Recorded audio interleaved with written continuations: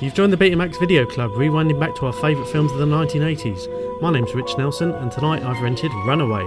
Watching it with me is Dean Newman from the Daily Jaws. Hi Dean, how are you? Hi Rich, good, thank you. Well, welcome back. This is your first time on the podcast since the Cannibal Run. As an introduction to this film, I'll admit I'd never seen it before. And I remember it was around the time that we did the last podcast that I'd seen it pop up on iTunes. And as I put it on Twitter, you were giddy like a schoolboy at the prospect of doing this one. What's your memories of the Tom Selleck vehicle Runaway? For me, it kind of evokes sort of really strong memories of sort of like a Saturday night on BBC One when they kind of used to show sort of big films sort of around that time. I know that was one of them, and you know, you could guarantee during that season it'd be like Blue Thunder, War Games, or even that other great Michael Crichton 80s film Looker. And like most Michael Crichton stuff, it's sort of like more pertinent today than it kind of ever was, really. I hadn't seen it for ages, probably about 20 years, so it was a great delight to kind of get reacquainted with it, and I think it holds up remarkably well. Obviously, some stuff's really dated, but it's one of those films that's got a great core idea, and I'm sure at some point, like most of the things, it'll end up getting remade at some point, just because of the whole drone thing and robots and computers. You know, it's more pertinent than ever, and I think that's probably the main reason that I still don't have a robot lawnmower, because of Runaway.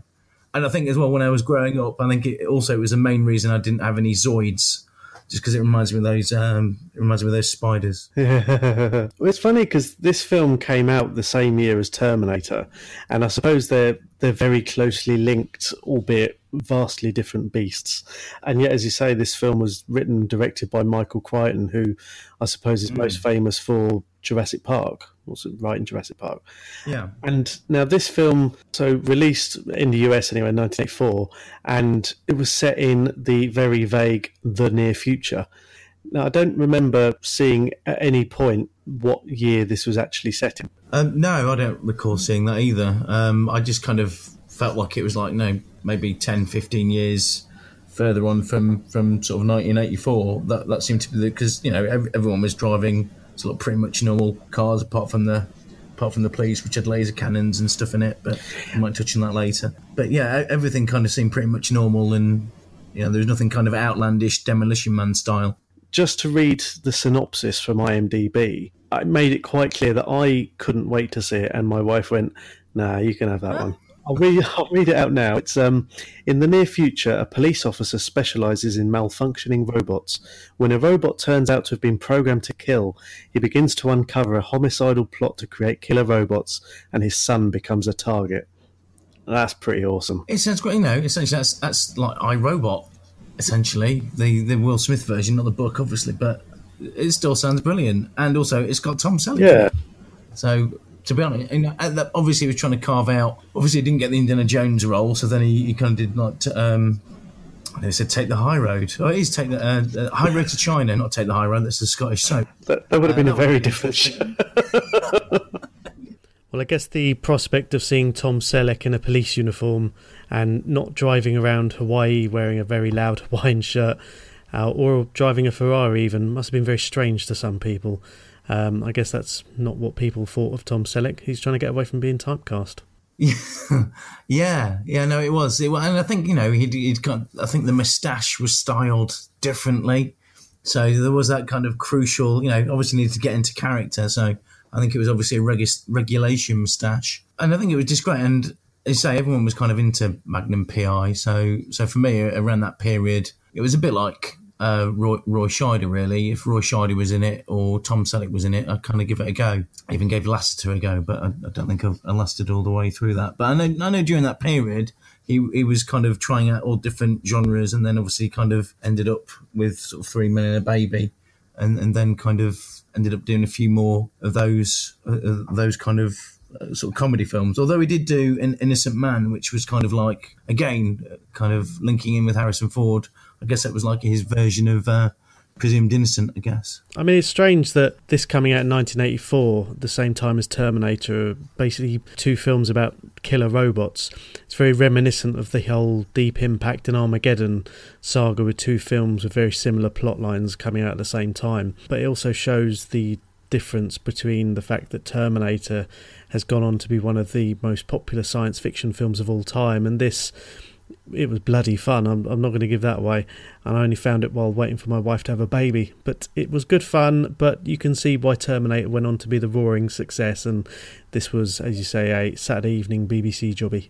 Yeah, I mean, it's kind of like proper B-movie stuff, and you know, it's kind of similar, I guess, to other films of that time, like Trancers and things like that, where it wasn't perfect, but you knew it had a great story, and it was always interesting, whether it's the sort of flying bullets or the sort of robot spiders and things like that. So I always had something interesting. And I think that was always the thing with Michael Crichton. I think that was where the beauty of him being both the writer and director. I know you mentioned, obviously, Jurassic Park, which is sort of like what most people will remember him for today. But I know for me, it was always that kind of before that, it was that holy trinity of Westworld, Yul Brynner. Again, robots go amok in a theme park. So mixing both Runaway and Jurassic Park. Looker, which was another early 80s film. That's a brilliant kind of tech noir with Albert Finney and James Coburn, and sort of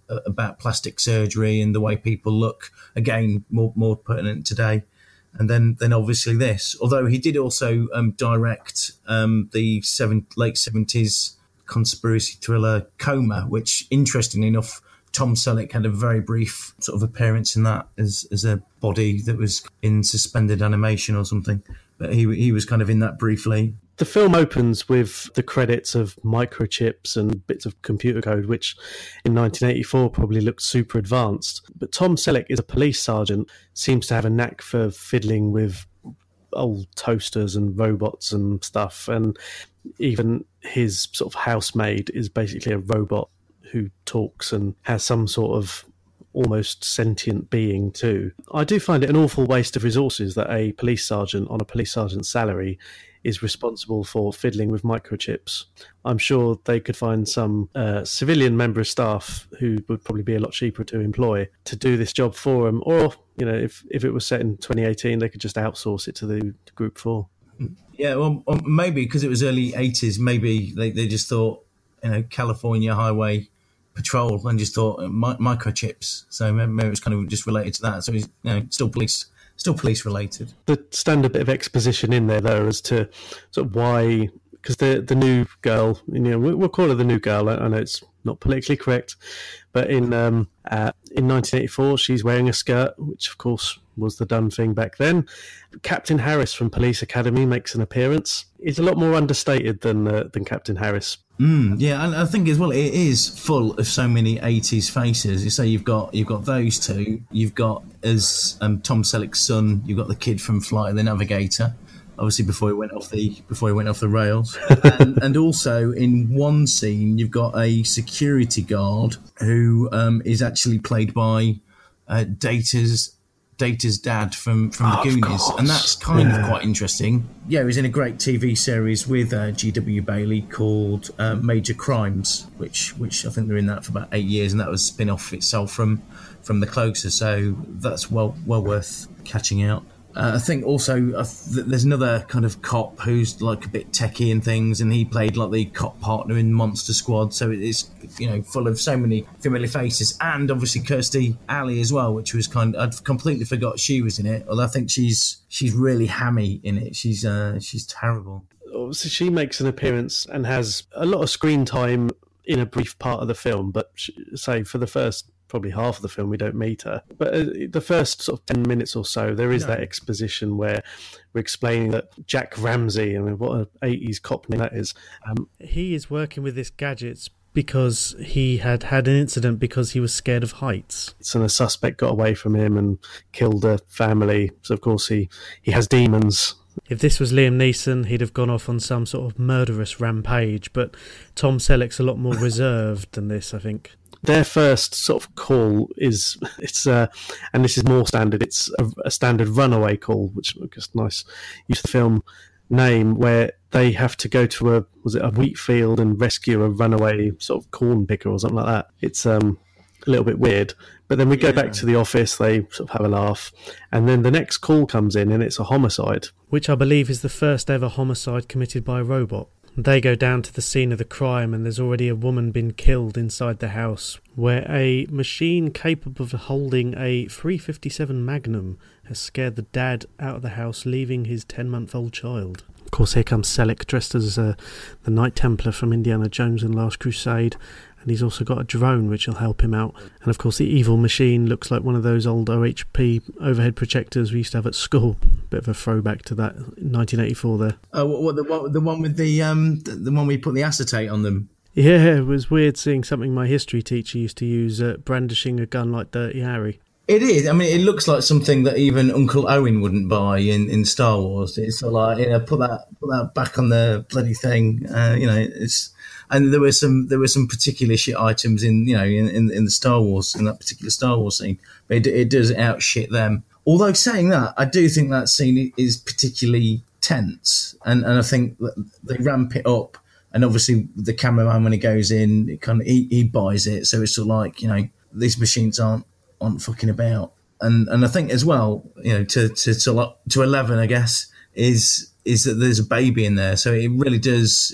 It's the sort of thing that, even though there's a silly robot in there, it kind of really grounds it in that kind of reality that still work today. And I thought that scene was particularly effective. And in some ways, I think that they would have been better off opening with that rather than the silly jolly japes with the robotic threshing machine or whatever it was. Just because I think that really helped, for me, sort of set the tone as it being sort of like, wow, this is sort of like, although it's a light action sort of sci-fi adventure film, that was kind of like probably the most tense scene in there, really. And it was, I think it was really well done. Of course, what we soon realise is that the bloke is a technician for the evil corporation owned by Gene Simmons, and there is a reason why that his house is being targeted. Simmons looking very much like a demented Billy Zane, and it turns out that this guy has been working with another technician to develop a evil strain of microchips to make robots go bad. It's a bit like the beginning of The Spy Who Loved Me, with the two technicians developing the technology, who Stromberg tries to bump off pretty quickly. What did you make of Gene Simmons in this? It's almost like Dennis Hopper must have watched that before he decided to do Speed or something. It's that kind of, or what's his name, Ham Tyler from V. Yeah, Michael Ironside. I think only Michael Ironside probably beats him in outlandish performance-wise for kind of Highlander 2. But it kind of lends itself to this film, I think. It is quite, I think even when I was little when I saw it, he was quite menacing and disturbing without being sort of like Skeletor or anything like that. And he looked normal-ish. Yeah, there's something kind of like odd and off-kilter about him. Obviously, I know microchips were like the size of credit cards back then. You were going to look at things, dates them really quickly. Those kind of early, mid-80s films. You had to look at the microchips in, state-of-the-art microchips in A View to a Kill. But these spiders, you'd think they'd almost be smaller, but they're kind of like the size of a mini metro. It's sort of like they are quite huge. So be finding difficult places where to kind of hide them and keep them out of people's sight. And they must make an awful racket as well. Because the other guy from the crime scene, the guy whose wife died, Tom Selleck tries to basically take him into custody to protect him from Gene Simmons. This just sounds really weird if you use their actor names and not character names. But yeah, and when he sees Simmons sort of lurking at the hot dog stand, he decides to run off, and Dr. Luther shoots this really bloody weird rocket bullet thing that we essentially find out is a heat-seeking missile. It's quite clever. Yeah, I mean, certainly I know the Monday morning after seeing that or after renting it out, that was why you rented that film, for even if you didn't know the name of the film, it'd be like, have you seen that film with the flying bullet? But obviously it's someone running around with a camera and then it's kind of speeded up or whatever, it's a miniature camera, but it's still great, and even the kind of effects where it kind of whizzes through the screen is still holds up pretty well, which I was quite surprised about. But I think they have actually invented a bullet which does go around corners now. So, as I said before, these things are becoming science fact. And I'm sure they don't need a really great gun like his, which interestingly, in the poster for the film, in the VHS video cover, it was actually Tom Selleck holding that particular gun, even though he never uses it in the film. I suppose it does look that good, though, that they don't have to worry about continuity or anything like that. It's let's give our big name the big gun and hope no one notices. Yeah, it's a shame they couldn't kind of shoehorn a scene where he uses that now, because it would have been quite cool, I thought, even if it was for taking out some of the spiders at some point. But even just as an excuse for him to kind of stick it for him to be having it, would have been great for something like publicity shots, etc. But I'm fine. I'm fine with that. It works on that. It's the equivalent of, I suppose, a Star Wars poster of Han Solo holding Darth Vader's lightsaber. Yeah. It's that sort of thing, really. Yeah, exactly. So after this, we find that the stash of microchips, because we know that they're evil because they have a red stripe on them, they're being locked up in the secure offices of the evil corporation, and the executive secretary is Kirstie Alley, who we mentioned earlier.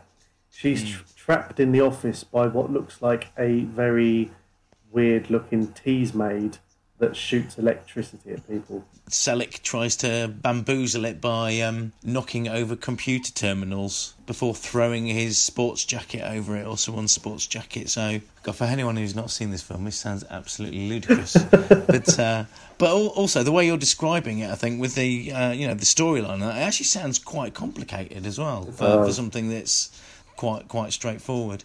But this is the Crichton element, I suppose. It probably, if you take all the ridiculousness of the film away, on paper or in a book, it probably makes a lot of sense.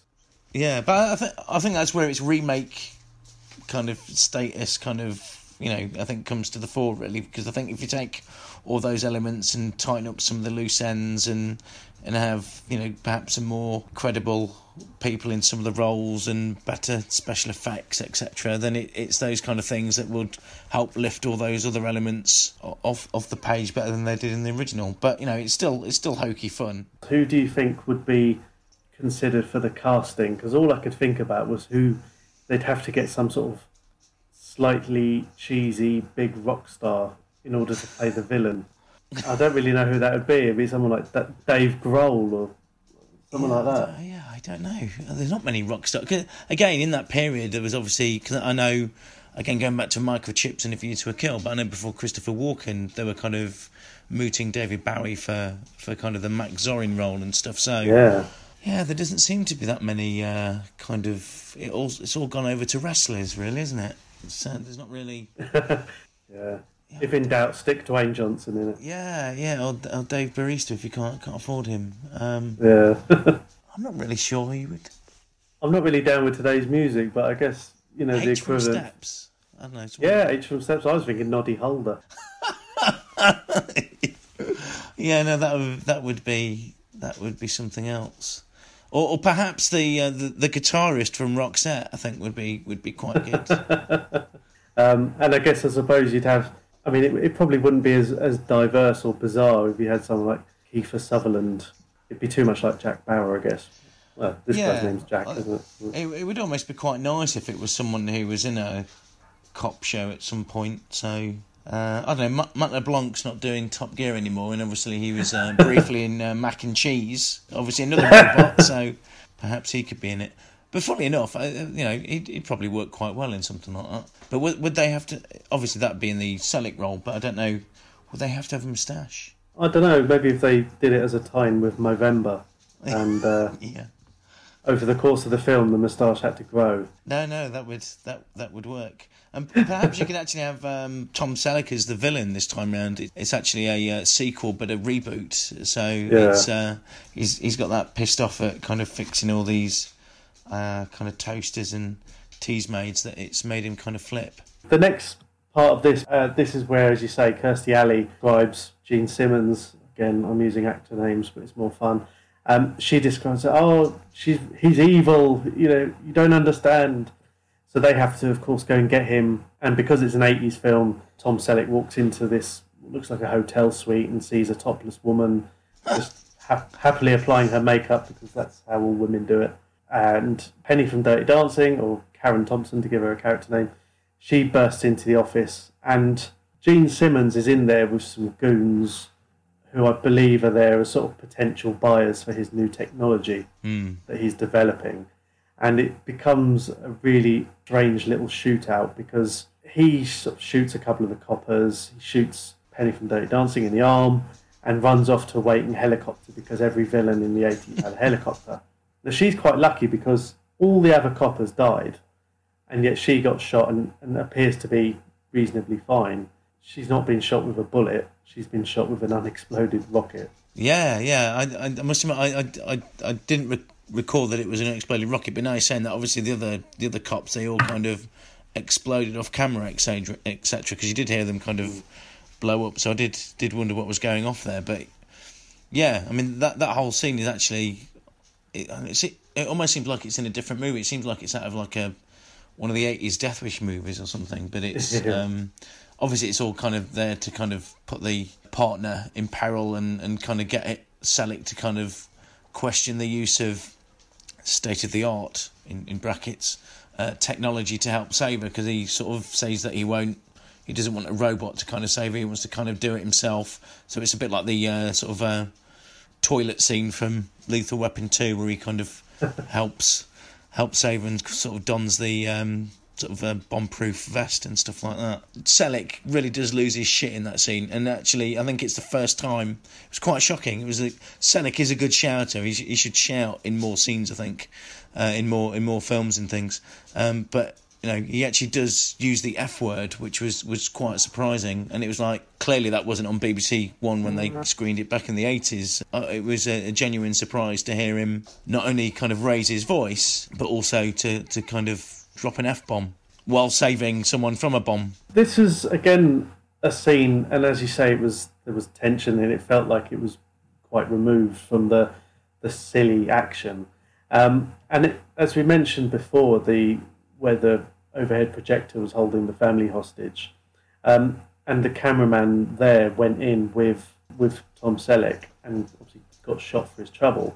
And I was wondering if this is some sort of thing that they also looked at in a lot of 80s movies like The Running Man, where everything's on TV, everything's fair game to be broadcast, and almost like in the current climate where everyone from genius to idiot has got a mobile phone with a video facility on, where all things happening are going to be shared on Sky News or Twitter or whatever within seconds. And again, you know, even though Tom Selleck said, right, no one in here, just me, what's that? Oh, it's a remote TV camera. And he just kind of had that acceptance of, yeah. So I think it's all those kind of things.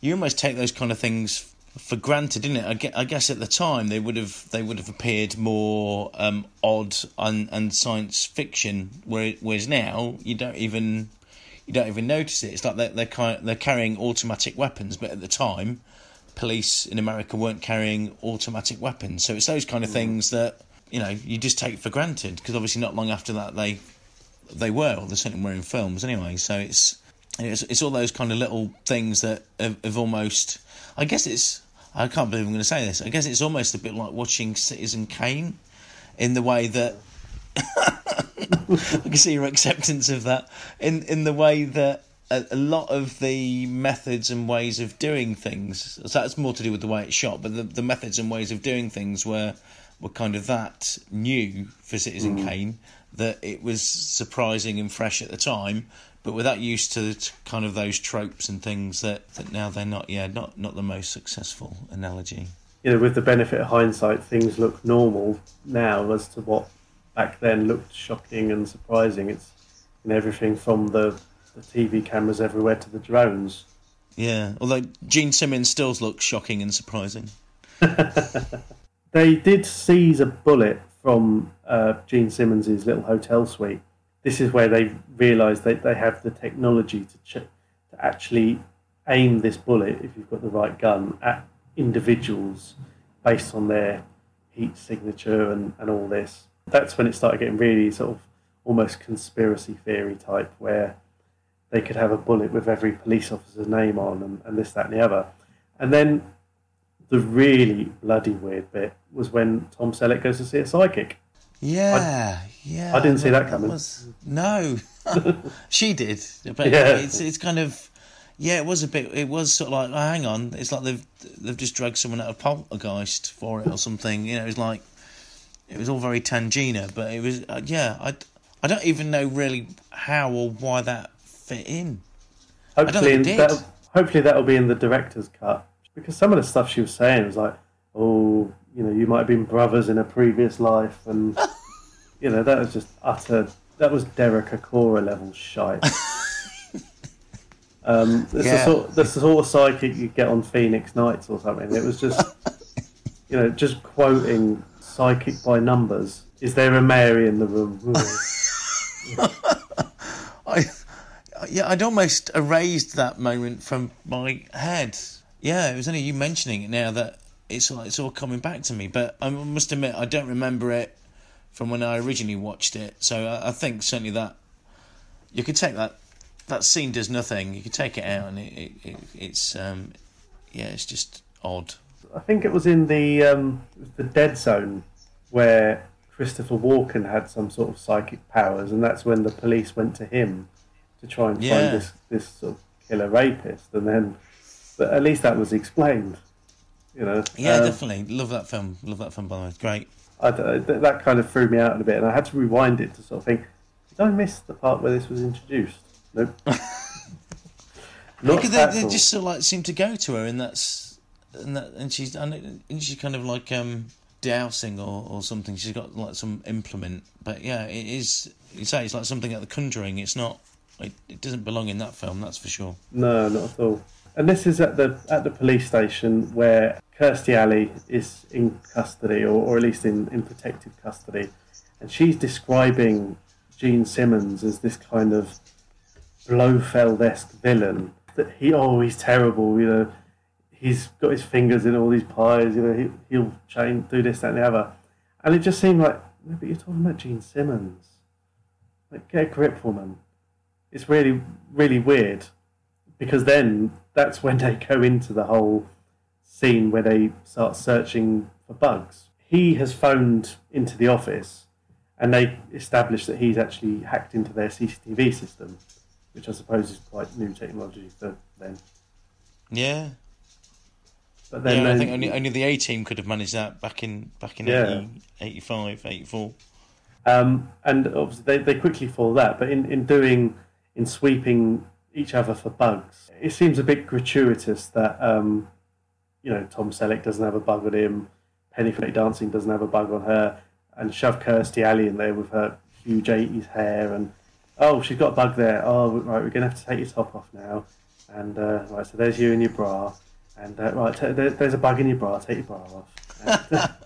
And then we see a lot of scars on her back. So suddenly she goes from possibly a complicit partner into perhaps a victim of, domestic abuse or something like that. And I guess that was probably in there to invoke some sort of sympathy for her. Yeah, I must admit I didn't have any, to be honest, but I think that was probably just her performance, really. And also, I'd not really forgiven her for her poor performance she was shit in Star Trek 2 as well. So I think it was just, generally poor performance, to be honest. But their idea of moving her to a secure location, and bear in mind, she obviously still had the gizmos that could attract the menagerie of killer robots. But then they stuck her in what is basically a Johnny cab. Yeah. And that was just a weird little scene where Tom Selleck tried to move from one car to another at 50 miles an hour on the freeway. And had it been Jean-Claude Van Damme, it would have been an excuse for him to do a splits in between. Thankfully, his moustache did the hard lifting there. Yeah, I didn't mind that scene. Again, I thought it was better than what I remembered, and I think as well because there just seemed to be wave after wave of the sort of like sort of mini bombs on wheels that were kind of chasing them, that were kind of honing in on the car, which had a laser gun on it, which that was kind of a neat kind of thing. initially I thought there was going to be like 3, but it just seemed to be wave after wave. So I think it was it's quite a neat little action scene, really. I think because it was like remote control devices, it kind of had that kind of echo of the Deadpool as well, which, you know, I mean, everyone knows isn't a classic Dirty Harry film, but you go back and watch that today, and probably the best bit in that film is the remote control car chase. So it's remote control car chase. So I think it kind of evoked those kind of memories for me as well. It's funny because those killer robots looked like a cross between remote control cars and the old sort of dial-up modems. Yeah, I'm surprised they got up to speed then if there were dial-up modems. If Gene Simmons has invented killer modem vehicles that can travel at presumably 60, 70 miles an hour, you know, why isn't he sharing this technology with everyone? He's obviously in the pocket of other evil corporations to keep it down. Or maybe he'd just gone down the Betamax route and he kind of wanted to, you know, his was the better product, but he kept it to himself. Well, I think that was probably his downfall. Once they've made this, they've survived the gauntlet of the killer modems, they go to a sushi restaurant that questionable, sort of racist, almost, the way everything is programmed with a cartoon Japanese accent. Yes. Which I will not recreate. But there's the sort of standoff where Gene Simmons has kidnapped Penny from Dirty Dancing while Tom Selleck, who had a massive crush on Kirstie Alley and her hair, they try and do a swap for these sort of blueprints for the red stripe evil microchips. Doesn't really go to plan because she doesn't live very long. No, I think she was, like you say, you know, in that kind of Bond style, she was kind of set up as victim. Yeah. But I think because it was Kirstie Alley and because it kind of almost was indiscriminate and came out of nowhere, you didn't expect it to happen in a sort of a crowded restaurant, really. So outside restaurant, and if I don't know what city it was filmed in, but because I know there's that kind of like waterfall. I'm sure there's more than one city with these things, but it looked very similar to the waterfall at the end of Deadly Pursuit, which she was in with Sidney Poitier and Tom Berenger as well. It could just be a kind of similar looking one, but I'm sure it was that same kind of location and stuff as well. You need to have a death scene in some sort of water feature, sort of thing. Yes, yeah. But it was good. It was kind of upped the ante and sort of, you know, all bets are kind of off, and it did kind of show how unhinged Gene Simmons actually was. You know, basically he sort of kisses her and then stabs her in the back of the head. It's pretty ruthless, even for Gene Simmons. Yeah, definitely. He could have stabbed her with his tongue. Yeah, I think that was probably a deleted scene. But at this point, so Tom Selleck is trying to pursue Gene Simmons with his blueprints for these killer microchips, and they end up tracking him to a public toilet where he'd implanted a tracker into a toilet roll. He doesn't seem very complimentary, and I know it's difficult, but the police officers who find this tracker, I mean, it's not their fault that he put it in a bog roll. I think he's just feeling the pressure. He is. And then another standard 80s movie trope where the really ridiculously attractive woman, but let's make her nerdy and give her Deirdre Barlow glasses. She's killed in Trap 2 by another robot spider who sneaks in. Yeah. Bad end. I think those scenes certainly, I know, got you kind of checking. Again, sounds wrong. Sort of checking when you were going to the toilet, checking sort of men's cubicles and things. You know, we were always taught to go to the cubicles because it was safer. But after Runaway, it wasn't. It just didn't seem like safer. Dumb and Dumber as well. Yeah, that. I think it was probably that, and also Witness scared me shitless. Well, it's kind of like a kind of limerick of sort of toilet cubicles. So I think it's that kind of 80s kind of as well. So I think between them, Witness and Runaway made me decide to wait to go to the toilet until I got home. You were like that kid from American Pie who couldn't go in a public toilet. Yeah, probably. Well, after Deirdre Barlow has been murdered by the spider, we find that Gene Simmons has got himself a police uniform and an eye of some sort. I don't know, because the computer systems in the future are all done by retinal scans, which, to be honest, isn't that different from the old Face ID thing on the new iPhones. No. I'm not sure how he gets that eye, because was it in Demolition Man? I think they had something similar, and Wesley Snipes just ripped someone's eyeball out. Yeah. Again, it kind of screams of like missing scenes somewhere, doesn't it? Maybe got it from the Psychic. Again, didn't see that coming. No. So he logged into the secure police system and sees Jack's son, who, as you already mentioned, was the whiny little sod from Flight of the Navigator. We have the personal peril to Tom Selleck because Gene Simmons is after his son. Now, it had been mentioned earlier on when Tom Selleck was trying to get in the pants of Penny from Dirty Dancing that his wife had died in a car crash fairly recently. Being a police officer, it's implied that he spends a lot of hours away, and this child is basically being raised by a domestic slave robot. They go to the house because obviously the first thing they do is look for, is it Billy or Bobby? Some of them were going to be, I think. Yeah, bastard. They always were. Yeah, Gene Simmons has basically ripped this robot in half, and to the point where we get the line, because obviously they're trying to get some information from this robot about what's happened, and they get the line that, oh, well, she's losing a lot of fluid. We need to get her a bloody Castrol GTX transfusion. It just seems that, I think that actually made me laugh out loud. Yeah, I'm sure they're not cheap, and obviously the child had some kind of emotional attachment. Well, this is a Series 12 robot of some sort, apparently, according to earlier on when Penny from Dirty Dancing's mum only has a Series 10 who burns the toast. Exactly.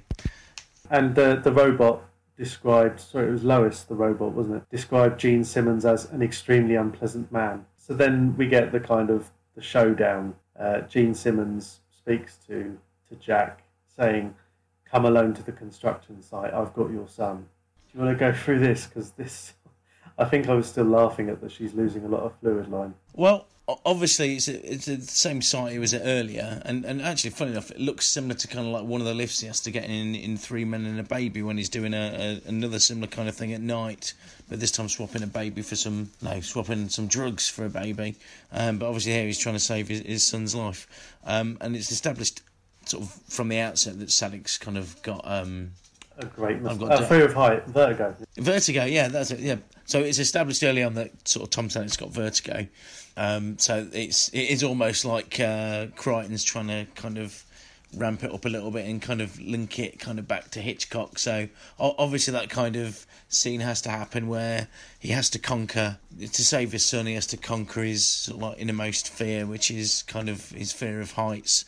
So obviously that's exactly what he does. But obviously while he's up there in things, he has sort of spiders and things to contend with, and he finds that he's kind of hanging outside the sort of lift that's on the edge of the building and things like that as well. So it's all kind of quite high octane stuff with some not bad sort of blue screen and stuff as well. So I think it works quite well, and there are kind of scenes of mild peril there, but obviously it does kind of it's that kind of like Sherlock Holmes and Moriarty, sort of like right back falls type stuff going off as they kind of battle on top of this building and with the lift.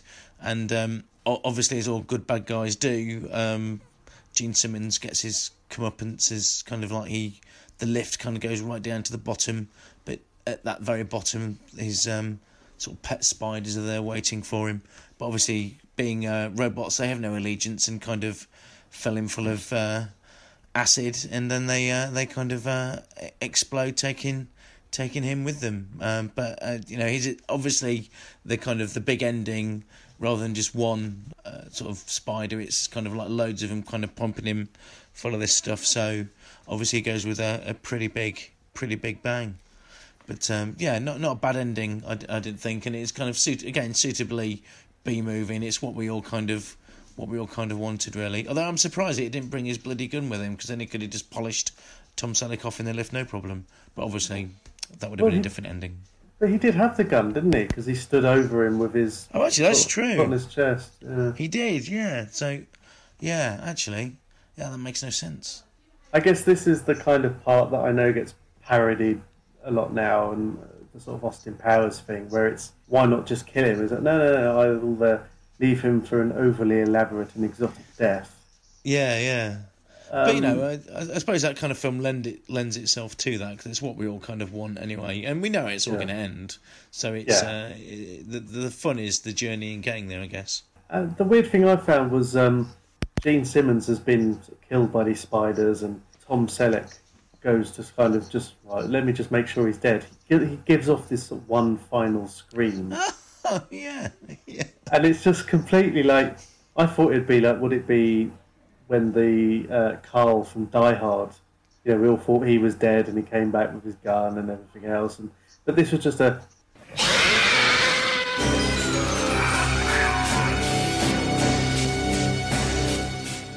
Oh, he's dead. Oh, he's dead again. Yeah. No, that was a bit odd. But I suppose, again, we've got used to that, so much to that kind of back from the dead ending, which everyone seemed to kind of use, certainly in the 80s, that it was kind of, I guess it was meant to be a final kind of jump scare, but it wasn't really. It was did they have such a thing as a laugh scare? I don't know. They do now. Yeah. And then, of course, despite Tom Selleck's somewhat over lusting after Kirstie Alley, he does end up going, well, for dinner, really, with Penny from Dirty Dancing, when she suggests they go for dinner, and he's basically saying, "Can you cook?" I don't know if there's misogyny going on there or what, but and they kiss for pretty much the duration of the closing credits. Yeah, that, obviously he got his dinner, but I think he asked about the "Can you cook?" because I think that because obviously his robot's knackered. Obviously he's got no one to cook for him now, so obviously I think that was probably why he was asking. I think it was. Yeah. Obviously, he's not. He's no James Bond. He's been able to whip up a quiche. Quiche de Cabernet. Yeah. Whip up some burnt toast. Yes. But and my thing as well, I suppose, is for the duration of those final credits while they're kissing, she must have some terrible moustache burn. Yeah. Yeah, if she'd had to come back to her next film and do reshoots, it'd have been like the opposite of Henry Cavill in Mission Impossible. In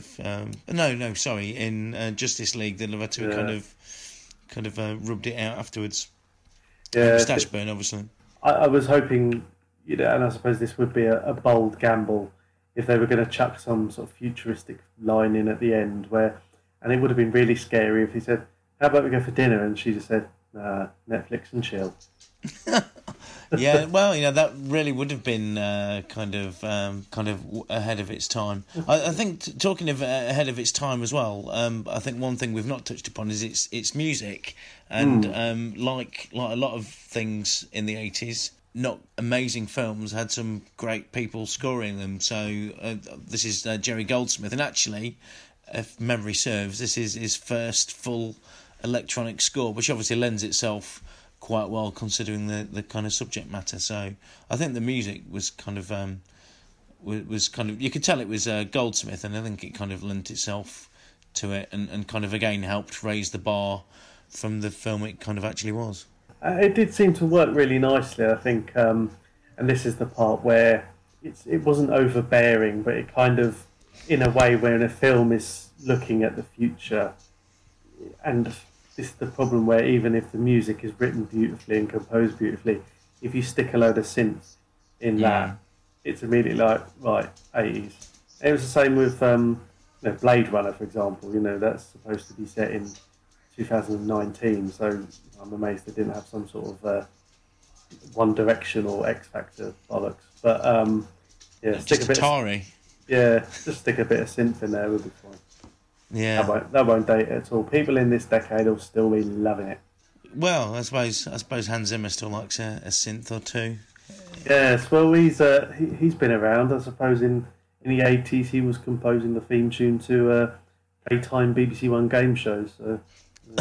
Yeah, hard to believe he went from that to like Black Rain and things. But yeah.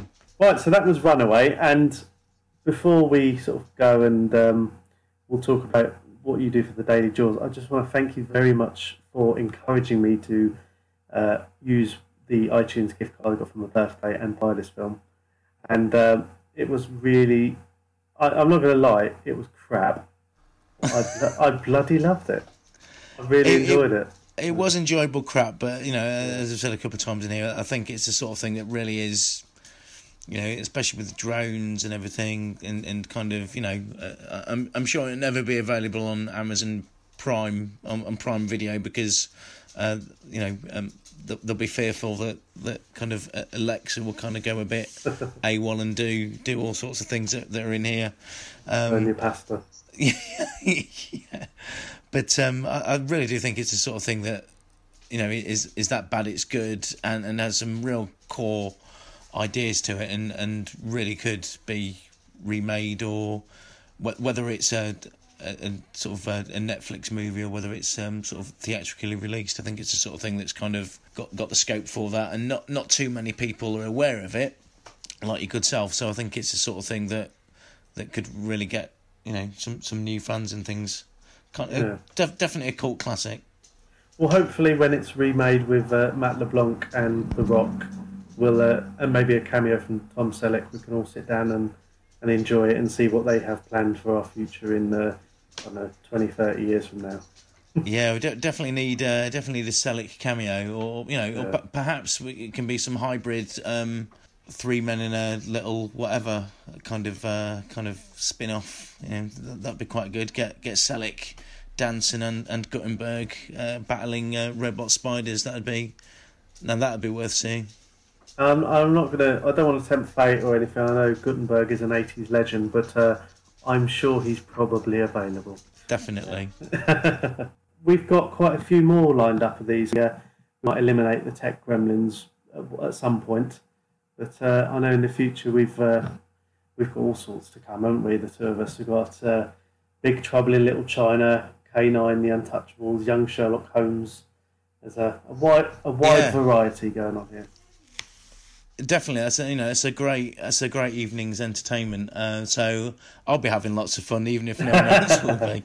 But I know my daughter, she's sort of like almost 8, but she watched Young Sherlock Holmes for the first time of the week, and she loved it. So it's great that, you know, some of those 80s films, perhaps Runaway isn't one of them, but you know, that some of those 80s films do stand the test of time, and are kind of being passed on to the next generation. Oh, excellent. Well, maybe we'll have to convince her to come on and give her a little review of it. Yeah, maybe. Yeah, it's probably more coherent than me. We'll see. As long as she's not high on Haribo or whatever 8-year-old kids are into. No. I wonder what he said then. Not. I thought he said something else rather than Haribo. But yes. Lovely. Well, Dean, thank you very much for joining the Betamax Video Club again. I'll be taking this one back to the video shop with pleasure. And just to finish off, the song that was number one when this film was released in the UK, 21st of June 1985, was You'll Never Walk Alone. So if you're a Liverpool fan, stick with it. If you're not, please turn off. Dean, thank you very much. Cheers, Rich. I'll speak to you soon. Okay, speak to you soon. Bye.